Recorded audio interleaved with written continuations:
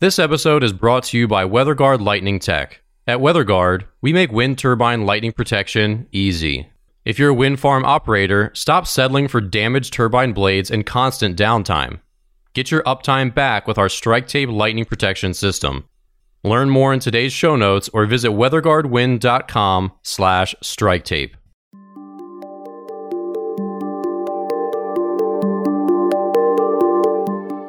Welcome back. I'm Alan Hall. I'm Dan Blewett, and this is the Uptime Podcast, where we talk about wind energy, engineering, lightning protection, and ways to keep your wind turbines running. Crazy week this week, huh? Yeah, man, we were busy, and DC's extended their lockdown till June 8th, so like longest in the world. But yeah, a lot going on. Till when? Wait, till when? June 8th. June 8th. Oh my gosh. Yeah, we're going to be out of lockdown next week. Yeah. It's sort of county by county a little bit. Yeah. But I doubt that we're going to. Washington, D.C. is unique because it's its own entity, right? I guess so. And someone was asking me, they're like, well, D.C. doesn't have a governor. Does the mayor have the power to do that? And I assume so. I don't really know. Of course, it seems like all the governors are getting sued and losing anyway. So it's like, I don't even know what's happening in our country. It's like, okay, no one has the power to do anything. Yeah. So here we go. I don't know. Let's go, right? Yeah, no, I think I was telling you earlier, listening to CNN is making me nuts. It's just constant new normal. Well, when has society been in normal? I don't know when that is. And reporters talking about new normal, it seems to me, is just from an engineering, and this is an engineering perspective on all this. There is no normal, because every day we're trying to make the world a little bit better, or it's changing in some way or another, and there is no normal. So tomorrow is different than today, as it was different than 10 years ago. So what, right? Yeah, I mean, I get that, but this is definitely some sort of new normal. Like, I have to wear a mask to go in an elevator. Like, that's not normal to use that term. And I get that. Well, yeah, okay. So, have you ever been on an airplane where people smoked? No, that's true. Yeah. All right. Right? You ever been in an office where people smoked? No. I was. Right? You ever use a rotary telephone, like with the actual dial? You had to spin the damn thing? I'm a millennial. You know that I haven't. I grew up on Instagram. No. Actually, I didn't grow up on Instagram. I'm much past all that. Yeah. No, I didn't have an. Yeah. Right. Okay. All right. Fair enough. Fair point. Fair point. Right. Right. I mean, I was in Seattle on September 11th. Things changed that day. Yeah. We had a new normal that day. I had plastic silverware on my flight back, which I never had before. That was a new normal. Yeah. Every day is a new day, and humans adapt. If we haven't adapted to the changing environment, then we have been gone a long time ago. We're not dodo birds. We're able to think through some things and work through the situation we're in right now, and we will work through it, and we'll get back to some sort of quote unquote normalcy, whatever that was. Yeah. Great. And right? I think we're okay. Yeah. I'm just suffering from coronavirus talking about it fatigue. Like, yep. It's like literally the only thing anyone can talk about. It's like becoming very obvious that it's so front of mind for everybody. Like very, very front of mind. It's crazy. Yep. But so speaking of which, as I transition us out of coronavirus forever, on the docket today, we're going to talk about wind turbines, which is a pretty interesting thing. Obviously not all the circuitry, but the towers, and potentially blades. We're going to talk a little bit about leading edge erosion, and some of these newer wind turbines on flatland have a direct drive mechanism, which is interesting. So and we're going to talk about a little bit about a TED Talk. Let's start with this TED Talk. So I was watching this TED Talk.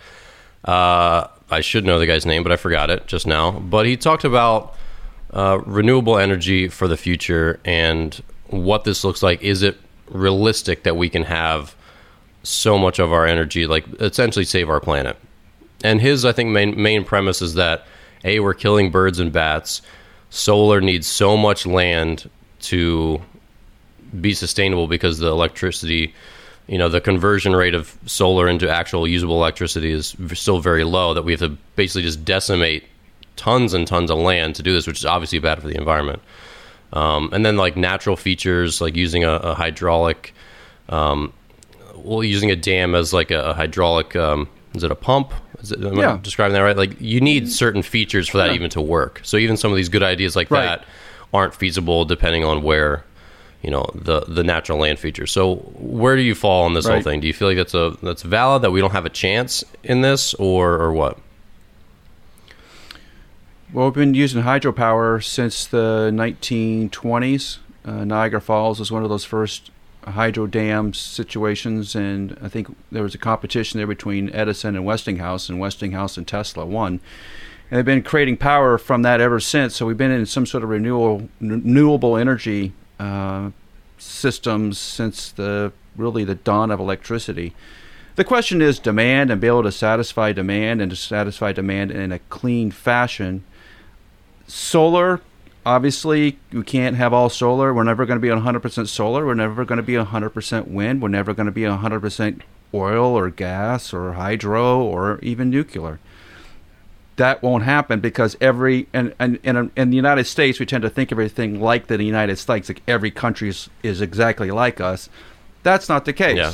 We don't have a lot of earthquakes. We don't have a lot of obviously, don't have typhoons.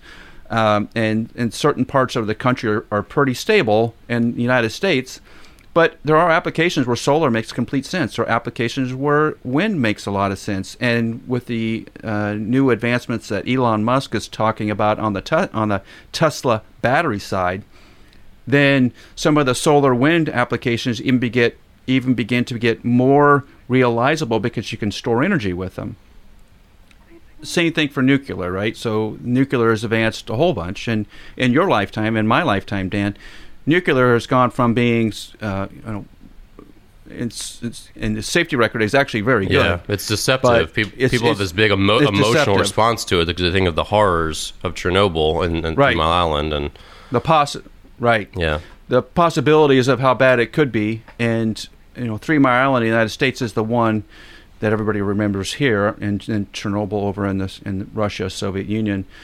But we've made a lot of advancements since then, and the next generation of nuclear is going to be safer, more efficient, and be able to do things we couldn't do 30, 40 years ago. That's the evolution of society. So we need to constantly be looking towards the future and seeing what we can do now that we couldn't do in the past, and see how that fits in with everything else we're doing. There's room for nuclear. There will be, and I think you're going to see a lot of action, at least in the United States, and to try out some of these new systems. It's going to take, when you develop a nuclear facility, it's going to take, obviously there's a lot of regulations involved there, and then just building the site. So you're talking about a 5 to 10 year process to get something sited. Yeah, it's a little bit different than a wind turbine. Yeah, and that was his ranging point, was that nuclear needs to come back. And that's our most sustainable option, and that solar and wind just really aren't. But I also feel like he jumped to conclusions. Just kind of making this quick leap from like, we've killed a lot of bats, therefore this is never gonna work, or we need more solar. No. Like it takes so much land to get solar power, therefore this is never gonna work. Well, solar is gonna get more efficient too. Like you won't need the same amount of space in 10 years that you do today to get the same amount of electricity, obviously, but that's percentages will still maybe be a fraction of what they need to be to really be sustainable without, harvesting so much of, the desert or whatever. Because there's still a lot of it's a busy ecosystem, even though it's maybe not as inhabitable as, we humans would like. Right. I think of it this way: having more choices at the cafeteria of energy sources is better. So then we can make educated decisions for the places that we are at, and having more ideas and more things thought through and more things tried is only going to be better for society long term. And we can't eliminate them. We can't eliminate them haphazardly, which is what we've done a lot of times. Like, well, solar's off the table. No, it's not off the table. Come on, right? If there's anything we have learned, particularly with Elon Musk and Tesla and all the things that are going on there, is things we thought were off the table are now back on the table in a huge way. That's why, because Musk never took them off the table to begin with. He just said we just need to make some improvements to them and see what we can do with it. Yeah, everything's on the table. Yeah, it's got to be on the table. Yeah, and battery technology seems like it's improving a lot. And I was reading and watching some videos about what is it called? It's where you have your electrolyte and it's a flow battery, and they're talking about flow batteries being one of these up and coming, large scale storage potentials for energy. So there's a lot of people on it. Elon Musk. Yeah, there's supposed to be. There's more. I think Musk tweeted something not long ago about some battery breakthrough that he's talking about. It sounds like it's consortium with some companies over in China, but all the details haven't been released. But the conjecture is that the cost of energy storage is going to go way down, and it may reach that magic threshold where it's now worth it to invest in it. We'll see, but it's just like me. I'll give you a good example on my end. I've had a battery-powered lawnmower since 1995 or 6. I haven't had I've never owned a gas mower. Okay. Weird. Why? Yeah. Well. Okay. So I'm an electrical engineer, so I understand sort of the motor thing and how the batteries work and all that. But I never have to change oil in it. I never have to put gas in the thing. It always starts. I'm never changing spark plugs. I'm never worried about oil leaking in my garage. I never worried about it on a cold day not starting. I don't have to fix a carburetor and retune carburetors all the time. I have had put zero maintenance in a mower in 25 years or so. Every time I got out there, it started. Now, that's an application for renewable energy. It's a battery-powered lawnmower. It's got a little charger on it. It is the most simple device. And when we learn from those simple devices, then we get to the next stage, like maybe a car, right? So we go from lawnmowers to cars to airplanes, which is probably where we're going. But each of those steps has been an advancement. And I'm not sure society has always grabbed onto the fact that there's a convenience to having a solar wind farm, or there's a convenience to having a nuclear power plant, and we need to kind of wrap our heads around that and start making decisions, not necessarily based on emotion, but based on what the reality of the situation is here, what we would prefer, but what exists, and then make that decision. An educated decision on that. I'm not sure we're always making that from an engineering standpoint. We're sort of making emotional decisions about our energy sources, not making the mathematical, how do we improve society the most. And the way we improve society the most, as we're finding out, is when people become electrified and civilizations become electrified, a lot of health improvements, food improvement, the whole society starts to improve. So there's a trade-off. There's a trade-off. I mean, we've been making that trade-off for 100 years, and we're going to continue to make it. Yeah, and that's an interesting point. How do you have a mower that's 25 years old? Like, what kind of battery technology did they even have back then? Lead acid. Like a car battery. They actually were motorcycle batteries is what they were. They're motorcycle batteries. Have you, replaced it? Like, how? That seems shocking to me that something like that has lasted that long. Well, I actually replaced it recently. In the last about 3 years ago, I replaced my original lead-acid Ryobi battery-powered lawnmower with a basically the Home Depot brand of lawnmower, electric battery-powered lawnmower has a lithium-ion battery in it.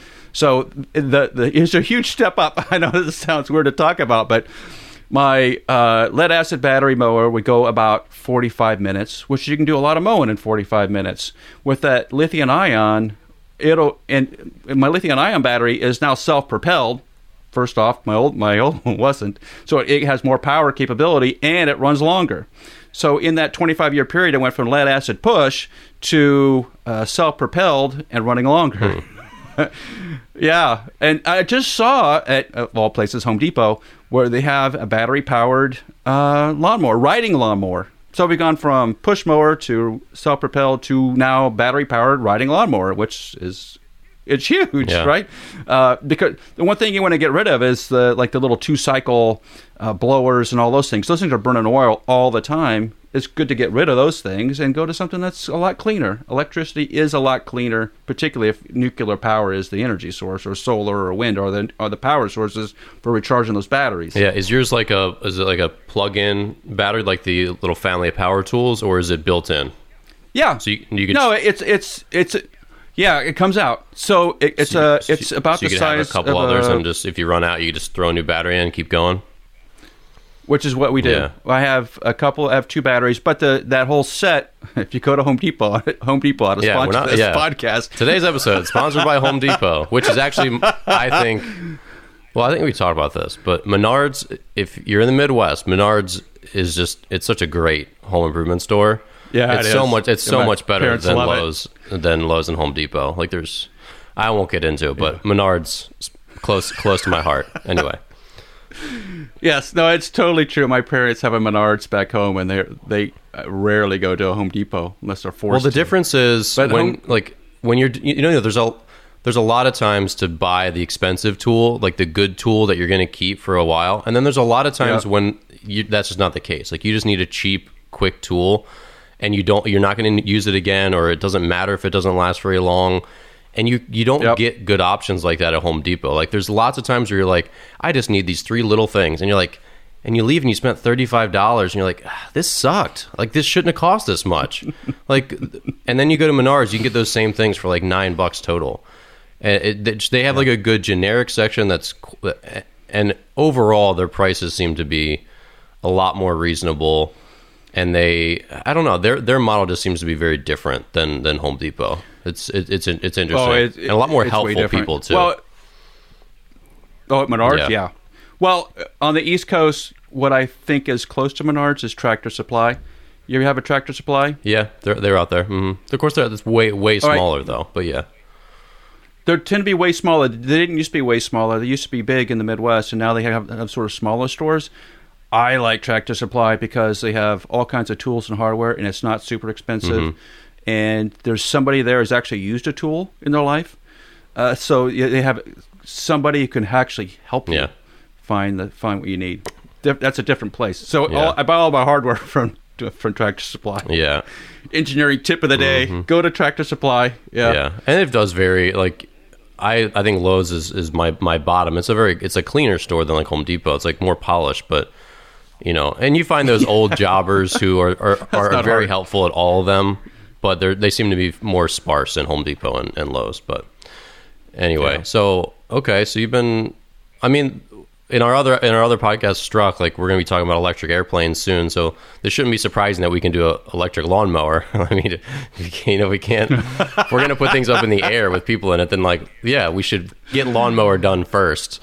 But lawnmower first, and then weed whacker, lawnmower. And then, go-kart, riding a lawnmower, and then Tesla, and then go from there. Well, and that would be a boon for I mowed lawns for a little lawn care company. My godparents, their son, he's like 10 years older than me, but I worked for him for a summer in his little lawn care company. And just thinking about at how many of his, those professional mowers that are $6,000, $7,000, $8,000 that are really powerful, you wonder if you can get to the point where we can, again, if we can do an aircraft, you could do one of those lawnmowers. But, you talk about how much money and gas that would save him, and oil, and just maintenance and upkeep, to your earlier point about not having to change spark plugs.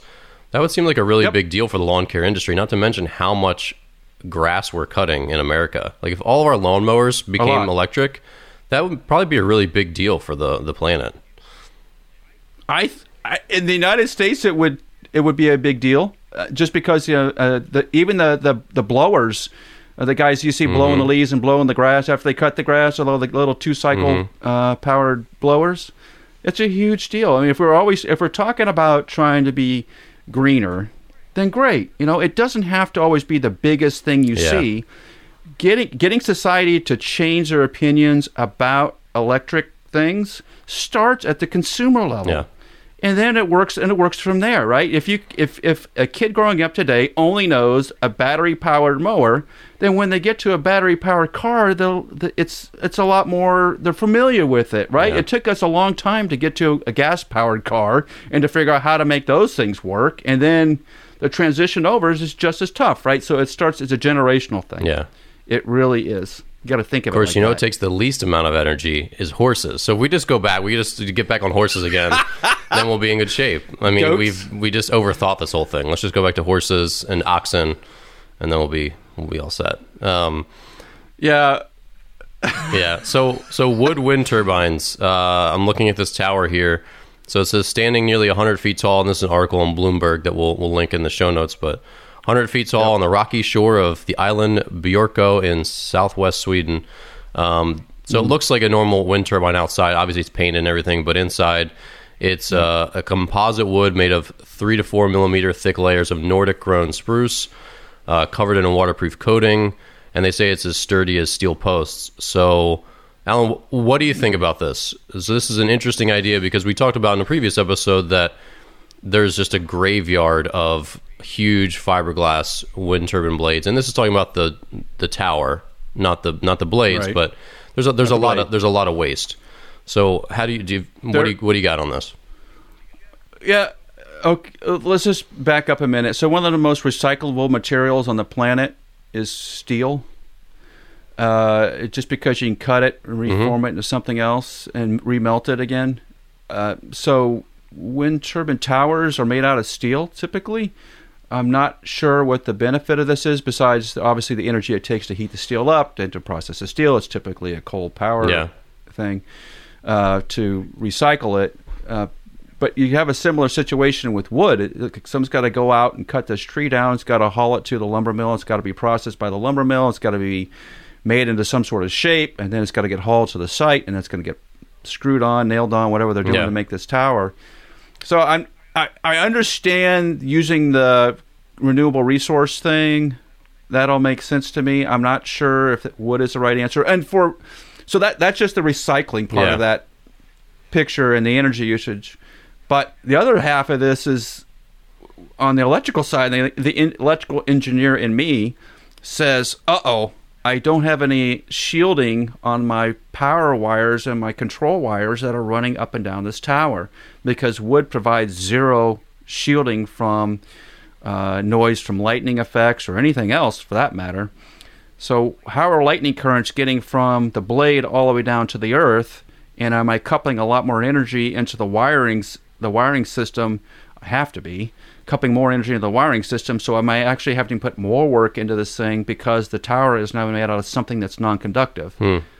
That's my first worry. It's like, man, I don't know. I mean, the early wind turbines were, if you think of the nacelles, the little covers that go over the generators, those were made out of just fiberglasses. So electrically, they were transparent. So any sort of electrical noise from the outside world just passes right through that, gets into our electronics and our wiring and our systems. And testing we used to do years ago on wind turbines found that like those fiberglass shells are just really bad at protecting electronics, right? There's not providing any shielding. So we measure these huge voltages and currents on wiring inside the nacelle during simulated lightning strikes, to the point where equipment was dying all the time because of it. And to take shielding away just adds additional work. You got to put shielding back in, and the tower was like an easy shield. So what are we shielding from? You mentioned noise. What? Back up. Explain this to me as if I'm 12. What are we shielding from? What does this mean? What is the noise? Like, how is that going to affect the systems? All right, let's take a simplistic lightning case. Lightning strikes a blade, and that current's going to run down the blade. It's going to run through the nacelle, and then it's got to go run down through the tower to get to Earth. Well, if the tower itself is made out of something that's non-conductive, then you have to create a wire path. So somewhere they've got a wire connected. Yeah. Right, there's a down conductor in the tower. So that down conductor is carrying a lot of energy. All this lightning energy is going down this one wire. Well, all your power wire, all your phase wires that are from the generator spinning and pushing power out to the outside world, those wires are getting the energy coupled from that grounding wire. So the down conductor is coupling energy on those other wires sitting right next to it, upsetting the generator system. So you've got this bad coupling going on that the levels can get really, really high really quick. Gotcha. Interesting. Yeah, I didn't think about that. So the other thing that is tossed around a little bit, but it doesn't seem like in any serious like commercial way, is wood wind turbine blades. And what do you feel like the engineering? I mean, does engineering of this work? I mean, well, blades even modern blades today have a lot of balsa wood inside of them. Instead, and on an aircraft part, we would use honeycomb core. which is a paper product that provides stiffness to a piece of composite structure. And on wind turbine blades, they use balsa as that core, so there is wood inside of most of the blades today. That's normal. And on smaller wind turbines, like the homebrew wind turbines, they've been made out of wood for a long time. It wasn't until recently you started making out of fiberglass and carbon fiber. So there were a lot of wind turbine blades around homes, particularly around the Midwest, that were made out of wood. Obviously, they have not much or zero lightning protection on them, so when they did get hit, they just exploded. Mm-hmm. Yeah. So wood is not a great conductor. It's like lightning hitting a tree. Yeah. It's pretty much a bomb. You got shrapnel all over the place. So does that seem like it's easier to repair or more difficult to repair if it takes a lightning strike and has some damage compared to a fiberglass blade? Wood blade's going to have a lot more collateral damage. It depends on where the lightning goes. If it goes inside, wood is just going to explode like a tree. Fiberglass has some design strength to it. It tends to crack. Both are bad. Yeah. Both are bad. Gotcha. Nothing here is easy, right? Welcome to engineering. Nothing is easy. Yeah, fair enough. And to put the wood thing to bed, it says the main, like you said, recyclability. I think you're spot on with the recyclability. Like steel is always like, okay, this thing's done. All right, let's melt that tower down and make it into something else. Like, yeah, steel's always, it's never really going away, which is kind of I remember as a kid, my mom was like, hey, turn that off. You're wasting water. I'm like, this water's not going anywhere. It's not going down the drain and then like leaving the planet. Like this water's going to this whole idea of waste. It's gonna rain. Yeah, this whole idea of wasting water, like water never leaves. It's funny. Well, it's wasting money. It's wasting money, but yes, yeah. It's wasting money. In Maryland, you're right next to the ocean, and it's always raining there, and there's always a plethora of lakes of fresh bodies of water there. But in Arizona, in California, it kind of matters, right? Because it doesn't rain as much. Yeah, it's true. Yeah, so I got the same thing in Nebraska, but they have underground aquifers in Nebraska that are sizes of states. So they're not going to run out of water anytime soon there. But I get the same lecture. Yeah, sure, of course. But anyway, so I digress. But yeah, so it seems like it's not the recyclability thing that they're pushing. It's really the. It says that a single full-size wooden turbine would avoid the 2,000 tons of carbon emissions produced by making a steel analog. So that seems to be the appeal, I guess, as Siemens Gamesa has pledged to be zero net emissions in the coming years. Mm-hmm. So they just don't want the processing damage to the environment, just putting out all that carbon, that CO2. So yeah, it's interesting. Yeah. I don't know that much about that side of things. I hear all this like carbon neutral stuff, and I haven't delved into the research about it, so I'm not really sure where I fall on that. Like you said, if that's yeah, and Dan, you gotta weigh both sides of the equation. It isn't like the wood side has zero net effect. True. There's a net effect on that side too, and don't let the marketing people sway you over just because it's made out of trees, therefore it's better. There's still a lot of energy being used. Yeah, they got to cut it down. They got these chainsaws with gas in them, and it was the same thing about like the ethanol, like the E85. They talked about that for so long, like, oh, this is our solution to gas, but it's like, well, you have to process all this corn, like these combines are like, there's so much processing where, and I don't know the numbers here either, but people are like, after subsidies and all this other stuff, like E85 is not really that great, or ethanol is not really that great compared to gas, because it still has to be trucked around and all this other stuff. It's interesting debate hearing both sides of it. Yeah. Well, hey, I will tell you, there's in my mind there are two competing technologies that are the realistic way forward. One is maybe we get to some sort of battery power thing that makes sense, and we can actually store some energy in it, and we get to some sort of nuclear thing. The other part is hydrogen. I, for the life of me, cannot figure out why we don't have hydrogen-powered cars, because those cars were developed probably, that was 2001-ish, 2002-ish. Honda had a hydrogen-powered car. I think you can actually still get hydrogen-powered cars from Honda, and maybe even General Motors. It just burns, it makes they emit water. Yeah. That's it. They emit water, right? And it uses roughly the same infrastructure we have today. That you go to a refueling station, you'd plug your nozzle into the car, it would take 2 minutes, 5 minutes to fill your tank up, and away you go for another 300, 400 miles on a tank of hydrogen. Why haven't we done that? I do not know, because it isn't like battery-powered cars are the safest thing in the world either. Think about it. One of the first things they had to do when the battery-powered cars started coming around again, and this is probably the third or fourth time in my lifetime that we've had battery-powered cars, is you got to train all the fire stations and all the EMS people how to deal with a battery-powered car, because it's full of energy, right? And the first thing that you worry about is that thing's going to have some sort of electrical short and catch on fire, which they do, right? So there's a lot of infrastructure things with battery cars that you have to straighten out just with any sort of change in technology. Why didn't we do hydrogen? I do not know. Yeah, that's a good question, and it's also like I was big into the aftermarket Jeep world when I was in high school and early into college, and I worked on old cars with my brother. And there's this one thing that a lot of for some reason it's big in like the off-roading world where you have like a rock crawler or something like that, you're going to be off the grid for a while. People will convert them into propane. I know they have propane. They have propane running buses in a lot of cities. And it's interesting because it's usually cheaper, at least it was back. I'm not sure if it's still cheaper for the equivalent amount of propane, but your oil just like stays golden apparently forever because of how clean the propane burns, which is really fascinating. Could be, yeah.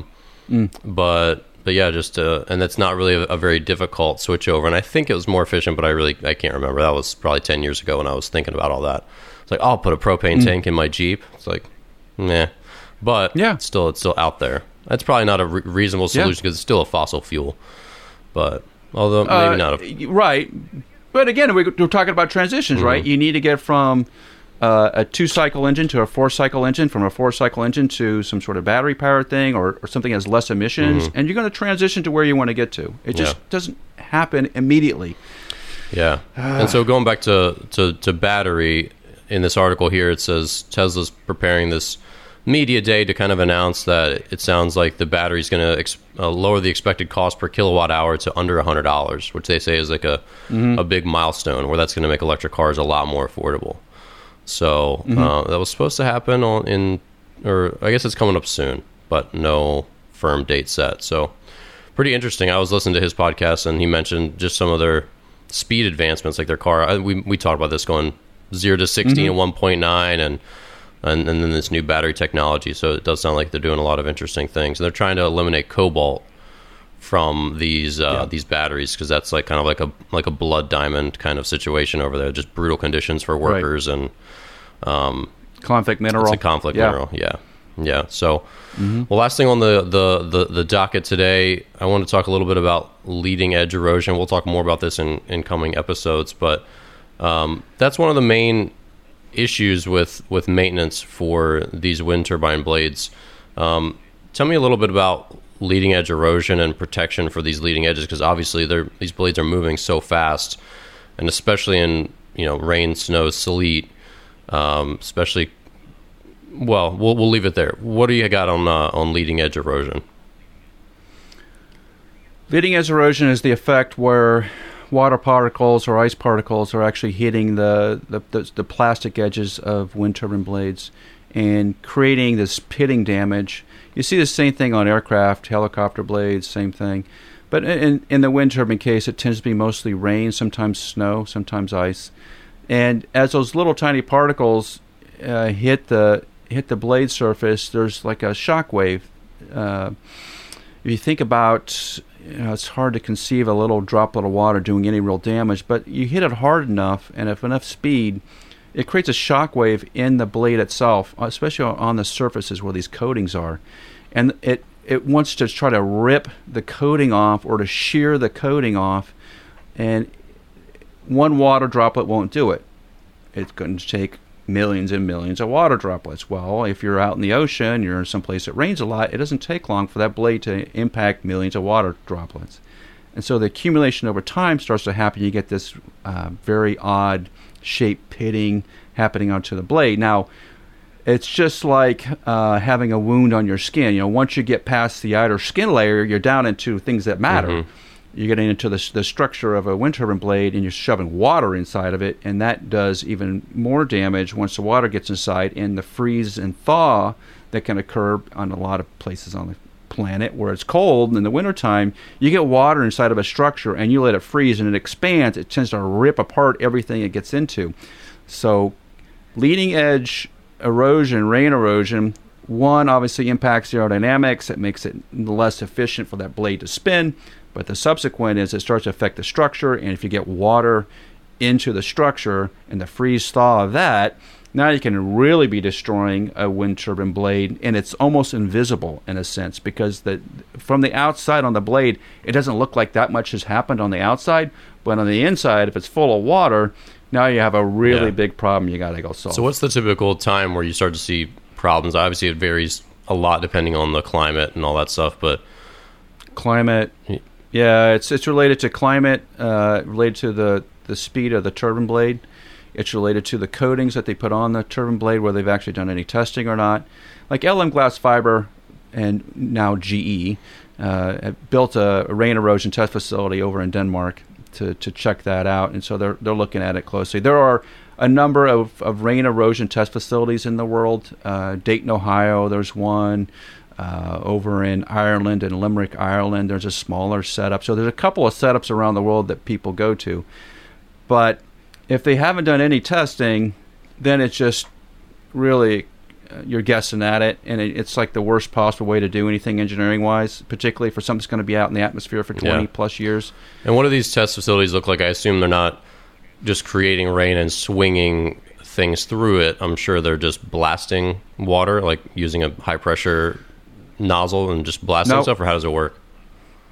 No, it was your first really? guess. That seems like a huge pain. I mean, that seems like the most accurate, but it seems like a huge pain.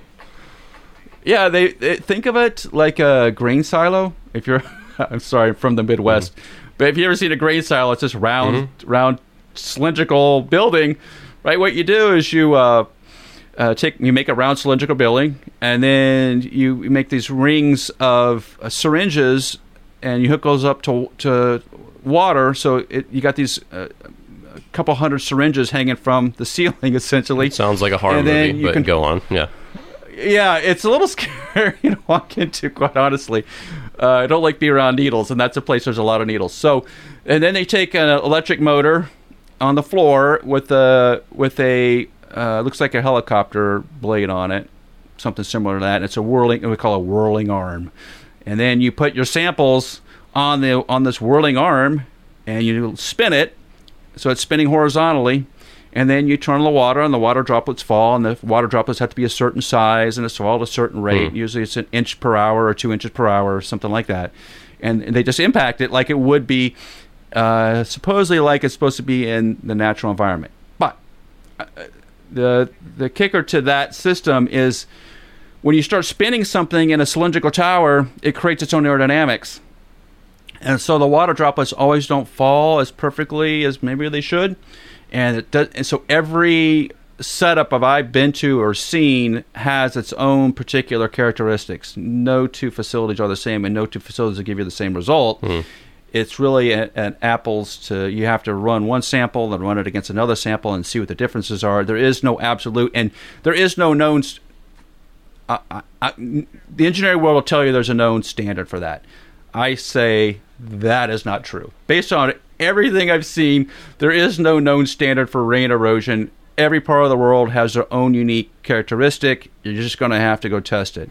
Yeah. The only ones that I think have done a very interesting or unique setup is over in Limerick, Ireland, the University of Limerick, where they have a smaller cylinder. It has a rotating arm on it, and it's needles, but there's a circle of needles, not a plethora of needles. This is like a circle of needles, and they time the water. They have each of those needles on a little water valve that's timed, so that the water droplet that comes out the needle impacts the sample every time. So they time it so the water droplet hits the sample. It's not random. So they actually spin this thing and they time these water droplets. That I think that provides a lot more consistency to the result.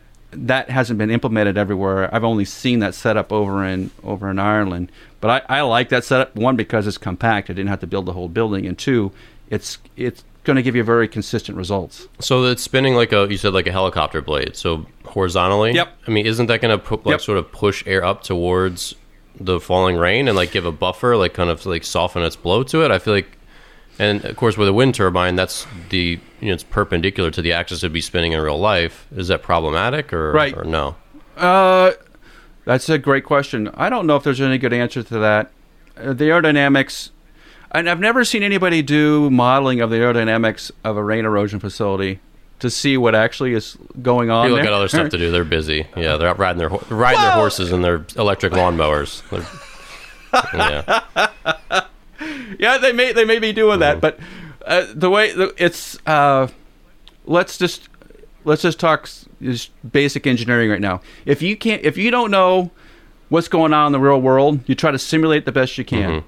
And how do you do that? Well, you got to limit a pot of money, and with that pot of money, what can you do with that pot of money? That's what happened. And Dayton, Ohio is where the Air Force Research Lab always was. I think they transferred the ownership of that rain erosion facility to the University of Dayton, I think. I think B.F. Goodrich also has one out there similarly. But it's sort of a brute force. Whatever we can mock up in the lab, we can then build a structure and just test it. And then there's no absolutes here. It's definitely A to B to C testing. And that's what you go with. Gotcha. That's interesting. Yeah, and that makes sense because, like you said, A, we need facilities, and B, they're never going to be exactly the same. They're going to be like a snowflake, and C, it's not going to perfectly replicate the environment. That's a really interesting thing because we think of all these, you see like these tests of consumer products where they have like this mechanical system. It's like punching the car seat, 50,000 times to like see how well the car seat wears, and you're like, okay, that's really interesting, but none of these are ever going to completely replicate the actual environment of a human putting their fat butt down the car seat 30,000 times in 10 years. So that's interesting that, you couldn't just necessarily compare it from one facility to the next and expect. You just have to go, all right, let's get all samples to this one facility and all, go to some other facility. But and they've done some what they call round robin testing. So you take the same samples, you run it to different facilities. They do the same thing in the lightning world too. Same thing. And I will tell you, having been to a lot of lightning facilities, you're not getting the same result. Even though you think you have locked this thing in and you have specifications, especially on the aerospace side. You got specifications that say this should get similar results. Nope. You're going to get. They're not going to be identical. Yeah. I mean, they're going to be generally the same. But that's as most you can hope for. Well, American Lightning doesn't exercise as much. They eat a lot more fatty foods, so those lightning bolts are way different. You get a Japanese lightning bolt, they have a lot more greens in their diet, a lot healthier. Way healthier. Mediterranean light bolts. Yeah. I mean, great life expectancy. Yeah, it's important stuff. But yeah, well, I think that obviously, having grown up in the United States, particularly the era that we grew up in, a lot of things are sort of Americanized standard because you don't have to go outside of America to get pretty much anything you want, right? And so you sort of things kind of get homegrown, and you assume everything in the world is just like that. That is the furthest thing from the case. The environment in America is way different than the environment in Europe in a lot of cases. It's totally different than the environment in South America. You just can't assume one size fits all. That's a classic engineering mistake. It's just like if you bought a car, Dan. I mean, would you buy a Japanese car like that? In a sense, like the Japanese car is going to be different than an American car. It's going to have different performance because, and I'll give you a good example. When I used to buy Hondas early on, I didn't think they performed very well in really cold weather. Now that's changed. That's changed a lot. And I'll give you even a better example. So Honda cars in Canada came with extra features because it's so dang cold up there. Yeah. That I couldn't buy. We're probably maybe 2.5 hours from the border of Canada, so it's cold here. Yeah. We couldn't buy those same things, right? So every different part of the world is a different environment. And that makes sense. I mean, just like the formulation of Coca-Cola is different all over. Yeah, it is. People's tastes change, but and to your point, it's more like the testing. Like maybe if a car company was born in South America, or they just don't have cold weather days to really test like what it's like driving a car in Winnipeg, then maybe it's just fundamentally different. Like they're not as good at making a cold weather car there. Seems reasonable, but right. So we're doing the same thing in wind turbines, right? We're figuring out there's different climates and there's different particularly the lightning side. There's different levels of lightning. Lightning responds differently in different parts of the world. We shouldn't be surprised by that. We are all the time surprised by it, but we shouldn't be surprised by it because we should have known that from other things we've already done. Yeah, gotcha. All right, well, we're going to wrap up today's episode of Uptime. If you're new to the show, welcome. If you're a regular here, thank you for your continued support. Please subscribe to the show and leave a review on iTunes, Spotify, or wherever you listen to podcasts. Don't forget to check out the WeatherGuard Lightning Tech YouTube channel for video episodes, full interviews, and short clips from each show. For Alan and all of us at WeatherGuard, stay safe, and we'll see you next week.